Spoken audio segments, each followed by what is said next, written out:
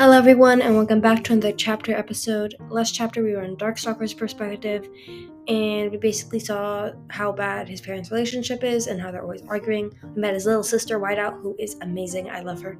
She's such a fun character. And we learned that they're in a war against the Ice Wings, which we already knew, but Arctic isn't really happy, and he gets a letter from Queen Diamond that he can come home back to the Ice Kingdom, but he just has to kill Darkstalker and Whiteout. And yeah, so let's get started. Chapter 6, Fathom. Maybe I shouldn't come tonight, Indigo said, flopping across Fathom's sleeping couch. Blob expertly held on to her ear with one tentacle to stay in place, and looked very pleased with himself. Oh no way, Fathom said. I don't want to make boring conversation with all my ancient aunts and uncles either. But we're in this together, that's the deal. How am I supposed to survive without you? They're your family, Indigo protested. Why do I have to be tortured too? Besides, the Queen doesn't even want me there. Fathom winced.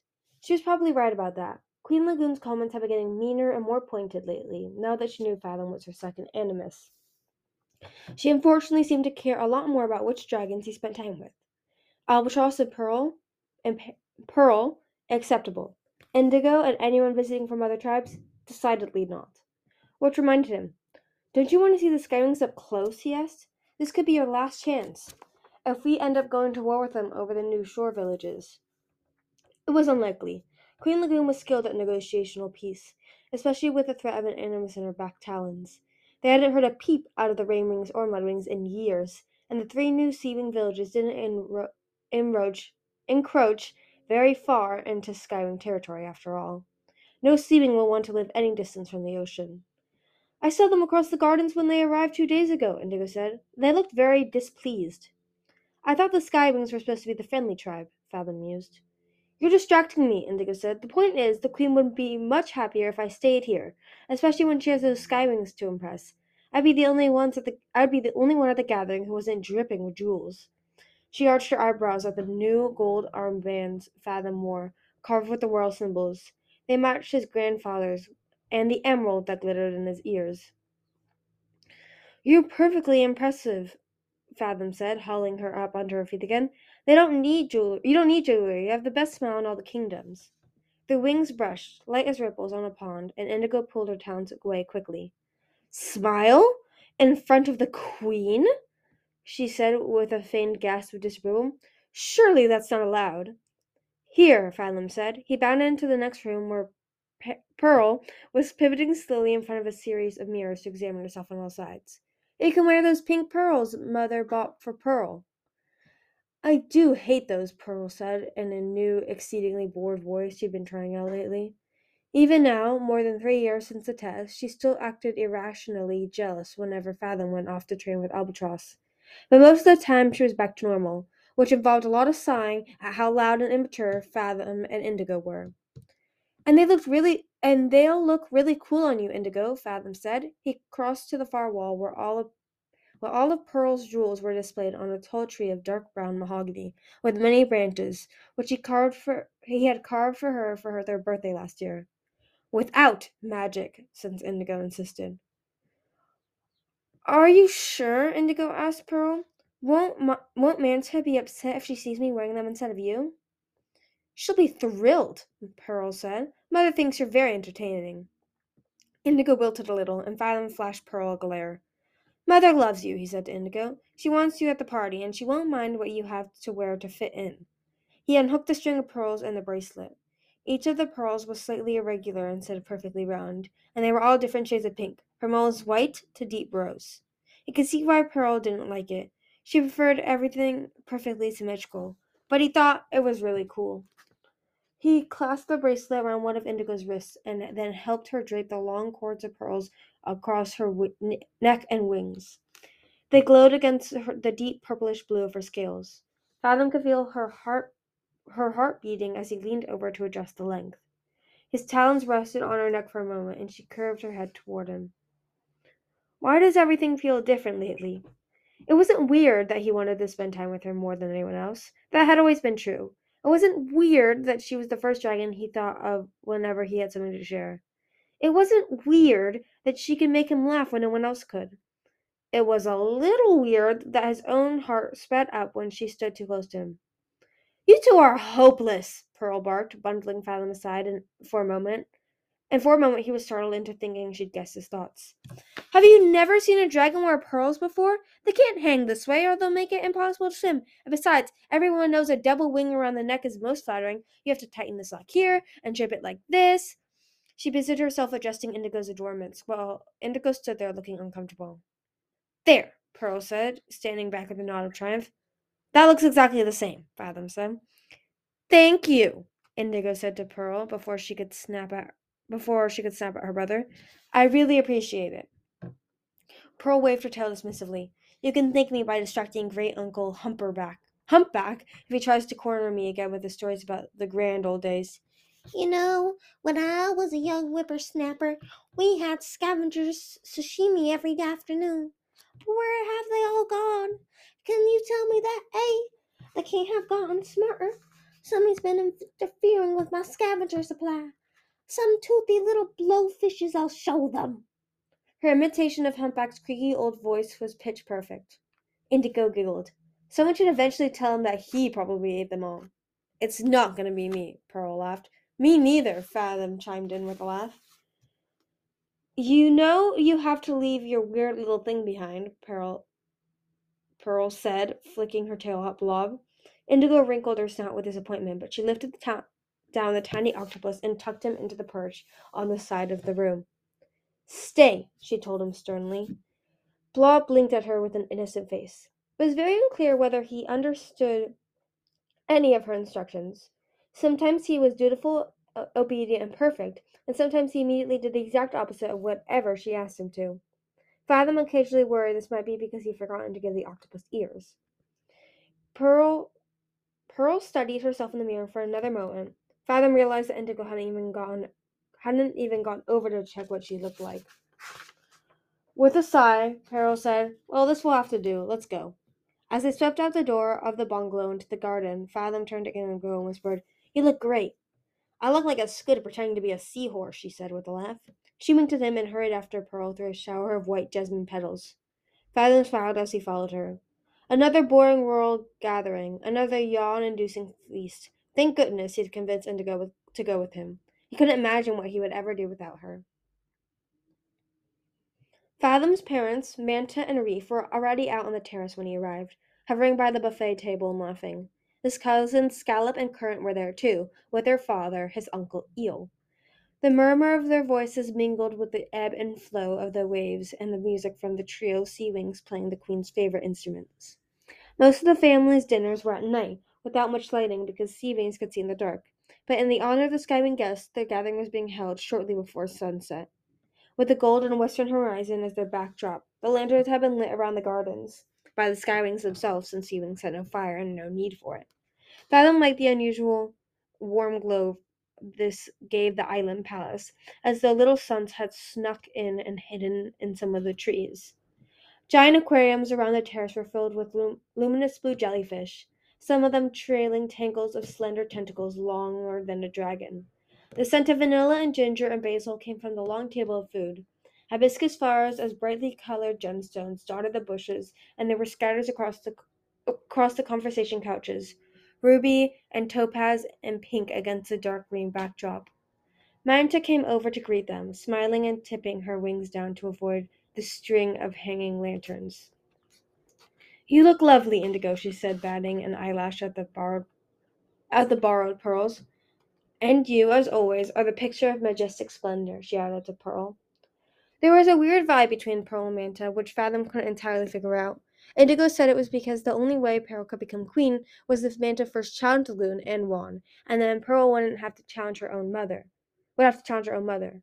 Fathom wasn't quite sure that was right, because Lagoon had a daughter, Splash, who had no dragonets of her own. If she became queen, couldn't Pearl challenge her? Indigo said no, because Pearl was technically Splash's first cousin, once removed, not her niece, and then Fathom had to yell, La la la, and stick his claws in his ears because complicated family trees and succession laws were not only boring and impossible, but frankly irrelevant to his life anyway. Is there coconut rice tonight? he asked his mother. And tuna rolls? And the mango lime drink from last time? There's everything, she said with a laugh. We should invite dragons from other tribes to our gatherings all the time. The chefs really went overboard. I'm going to get one of those macadamia things before Current eats them all, Pearl declared, gliding away. Before Fathom could dare Indigo to race into the tuna rolls, a conch shell fanfare sounded from the top of the palace wall. Queen Lagoon and her husband, Humpback, came parading down to the terrace with her daughter, Splash, and two visiting skywings. Whoa, Indigo whispered, sidling a step closer to Fathom. It wasn't that the skywings are bigger, exactly. Well, their legs are longer, so they did seem taller than the queen. And their wings were definitely bigger than a sea wing's, and their horns were straighter and sharper, and their talons were not webbed. But most of what was startling them was the color of their scales. They were such a shiny, polished red like hibiscus petals or drops of blood on a giant walking rubies. As they all reached the terrace, Fathom saw the queen's eyes dart around quickly, and a shiver ran down his spine. By now, a few other distant cousins, twice removed, 18ish removed, Fathom had no idea, and some of the queen's elderly aunts and uncles had arrived, so the terrace seemed full in an intimate way. But Fathom knew who she was looking for, and he was not there. Where's Albatross? His mother whispered to him, apparently noticing the same look on Lagoon's face. I don't know, he whispered back. I haven't seen him since training this morning. I hope he's not mad at me, Fathom was trying to. I hope he's not mad at me, Fathom thought. Fathom was trying hard to convince Albatross that he was ready for more challenging animus work, like enchanting objects from afar without touching them, or casting spells without speaking, the way Albatross could. But Albatross was convinced that Fathom wasn't ready for any of that yet. When you're 7, that's how old I was when I cast my first spell like that, he had said. Until then, don't we have quite enough to do? Albatross had been letting Fathom design small quarters of the summer palace, and now that it was essentially complete, the only thing left was the spectacular throne on the top level of the pavilion. Fathom had spent months drawing it, down to the smallest detail, and then his grandfather had changed so much about it that Fathom could barely recognize it as his own. But today they had set the enchantment together, and by next week the throne should have grown into its final shape, and then they'd been able to present the whole thing to Queen Lagoon. Fathom wasn't sure why Albatross wasn't more excited. His grandfather had been so quiet all morning, his eyes more hooded than usual, and now he was missing the family gathering. Where could he be? Queen Lagoon was taking the skywings around, introducing them to family members. Indigo saw her coming and stepped on Fathom's tail, trying to slide away, but it was too late. My niece Manta, Lagoon said to the skywings, and her son Fathom. She glanced at Indigo for the briefest moment, then tipped her snout upward and adjusted her crown. I'm delighted to introduce the Skywing envoys, Eagle and Princess Sunset. Welcome to the Island Palace, said Manta. Said Eagle. It's hotter than I expected, said Sunset, fanning herself with her wings. This is my friend Indigo, Fathom interjected, tugging Indigo a step closer. Eagle and Sunset looked supremely uninterested. Queen Lagoon managed to keep her frown small and refined. Have you tried the shrimp? Manta said quickly. Everything, Eagle sniffed. Everything is so raw, he said. I guess we could set fire to it, Sunset sighed. Then perhaps it would be palatable. They moved toward the buffet table with Manta, but Queen Lagoon lingered for a moment, twitching her nose as if her own dinner had been unfortunately scorched. You, she said to Indigo, go find me a drink. Something with pineapple in it. Yes, Your Majesty, Indigo bobbed her head and whisked away. Fathom tried not to look irritated. Lagoon always spoke to Indigo exactly the way she spoke to her servants. But she was the queen. She could order anyone she liked. There was nothing he could do about it. Something snapped in the garden beyond the terrace. Someone stepping on a branch, perhaps out in the growing shadows beyond the lanterns. Fathom twisted to look around, but couldn't see anyone out there. Fathom, said the queen, I'm gonna be blunt with you. That'll be different. How? He thought, steeling himself. I thought I had dropped enough hints, but they don't seem to be registering. Perhaps subtlety is not the best approach in a case like this. She spread her wings, cornering him. You need to stop wasting your time with that low-born purple dragonette.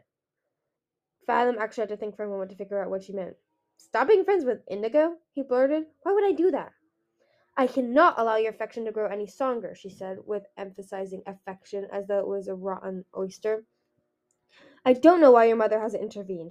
Obviously, you cannot marry her, so it'd be best to get rid of her before other prospects hear any rumors and get scared off. Of course, as an animus dragon, you'll be in high demand. It was such a chore to choose a match for Albatross back in his day. Such a shame she died, and he was too stubborn to marry again. Wait, said Fathom, his head reeling. Who said anything about getting married? I'm only 5. Another twig snapped behind him. Fathom still couldn't see anything out there. The sun was going down, and the lanterns were messing with his night sight.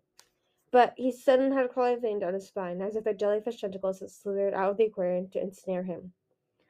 Someone was out there, staring at them, staring at him. Who is it? Eagle said. Eagle called to. What is this? Eagle called to the queen. He was standing by the decorative pond in the center of the terrace. Get rid of her yourself, Lagoon hissed to Fathom, or I'll find a place for her that suits her station, as far away from you as possible. She turned with the swirl blue wings and went over to the sky wings, her poised public face back in place again. She couldn't be serious. Indigo wasn't. She wasn't a danger to Queen Lagoon's plans. Although I'm not exactly thrilled about being the subject of those plans, I have to say. But Lagoon didn't have to make any threats and order him around. He wasn't in love with Indigo or anything. Am I? Across the floor he caught sight of Indigo at the drink table, bobbing slightly to the rhythm of the music. She touched her head unconsciously for a moment, and he realized she was reaching to make sure Bob was safe before remembering the octopus wasn't there. Unless that's what this happy feeling is, the one I get every time I see her. Uh-oh. That is a statue of me, of course, the queen said to Eagle, smiling, inlaid with sapphires that matched her scales. The marble statue curled over the fountain with her wings spread, water spraying from her mouth. How does it work? Sunset said, circling the fountain. Like, where does the water come from? Oh, it's enchanted, Lagoon said with barely suppressed glee, by one of my animus dragons. If she'd been hoping this news would hit the Skywings like lightning, she couldn't have been more successful. Eagle and Sunset both froze and stared at her as if she cut off her own head in front of them. Didn't I mention I have those? She said. Well, I do. That's probably an important point to remember during negotiations tomorrow. You have animus dragons? Sunset cried. And you let them live? Whatever do you mean? Queen Lagoon asked. Of course I do. They're extremely valuable. The Skywings glanced at one another. We do not tolerate dangerous differences in the Sky Kingdom. Sunset leaned toward Lagoon, her amber eyes fierce. Don't your tribe, know the legends? How using their magic eats away, their soul? Well, in order for that to work, said a voice from behind her, you'd probably have to have a soul of your own to begin with. Albatross stepped out of the shadow, or melted out of them, was how it seemed to Fathom. One of the lanterns cast a halo round his head, making his eyes seem even darker than usual, as he stepped across the terrace toward his sister and the Skywings. There you are, said the Queen. It's about time. Indigo appeared beside Fathom, holding 2 coconut bowls and looking nervous. She handed one of them to Fathom, and he realized it was full of the mango lime drink he loved. She brings you whatever you need before you ask for it. I don't want to interrupt the Queen, Indigo whispered to him, but do you think she'll be mad if I don't bring her drink to her, or more mad if I do? She visited with the other coconut shell, picking up shreds of brown fibers. I think she's forgotten she asked for it, Fathom said honestly. She was trying to get rid of me so she could lecture me. Again. Oh, Indigo gave him a curious sideways glance, but she didn't say any more, because now most of the terrace had fallen silent. Only some of the most elderly cousins kept talking, a murmur over by the musicians. Albatross was still pacing slowly toward the Queen. Here's our first animus, Queen Lagoon said to the Skywings, who seemed to have figured that out by themselves, judging by the looks of terror on their faces. My brother Albatross. We were just talking this morning about what his next project should be. I'm thinking something big this time. Something that makes me invulnerable, perhaps. Or something that kills any dragons who might be a threat to me. Beyond Albatross, over by the couches, Splash stiffened, and Fathom saw her crush one of the hibiscus blossoms between her claws. He glanced around and saw his father putting a wing around Manta, who had gone pale. Yes, Albatross said, although you might recall I wasn't exactly enthused about any of those ideas. Then it's lucky you're not my only animus dragon, Queen Lagoon said coldly. Fathom felt a shiver all the way down to the tip of his tail. If she asked him to do a spell like that, would he? Would he obey his queen and put his own mother in danger? Or disobey her and perhaps put everyone he cared about in even worse danger? What would she do to Indigo if I ever said no to her? Albatross stopped right in front of the queen, snout to snout with her. Fathom couldn't read his face. He looked as though he'd been carved from stone. Any emotion chipped away. Don't you think you're done? Queen Lagoon said to him softly. Do you think you're done? Queen Lagoon said to him softly. Do you think you'll ever be done atoning for what you did to Sapphire? It's not gonna end, Albatross. You'll always be mine. Something clinked in the background, and Fathom turned, thinking seen a flash of silver in the air, and then a line of red sliced slowly, darkly, and murderously across Queen Lagoon's throat, like the widest smile in the world. She blinked at her brother in surprise and lifted one hand to her neck. Her last words were, "But I'm the queen." And then her body fell in slow motion, legs crumpling, wings crashing, head landing with a splash in the fountain. Clouds of blood spilled out, turning the water red and black. The queen of the sea wings was dead, and her animus, Fathom's grandfather, was holding the knife.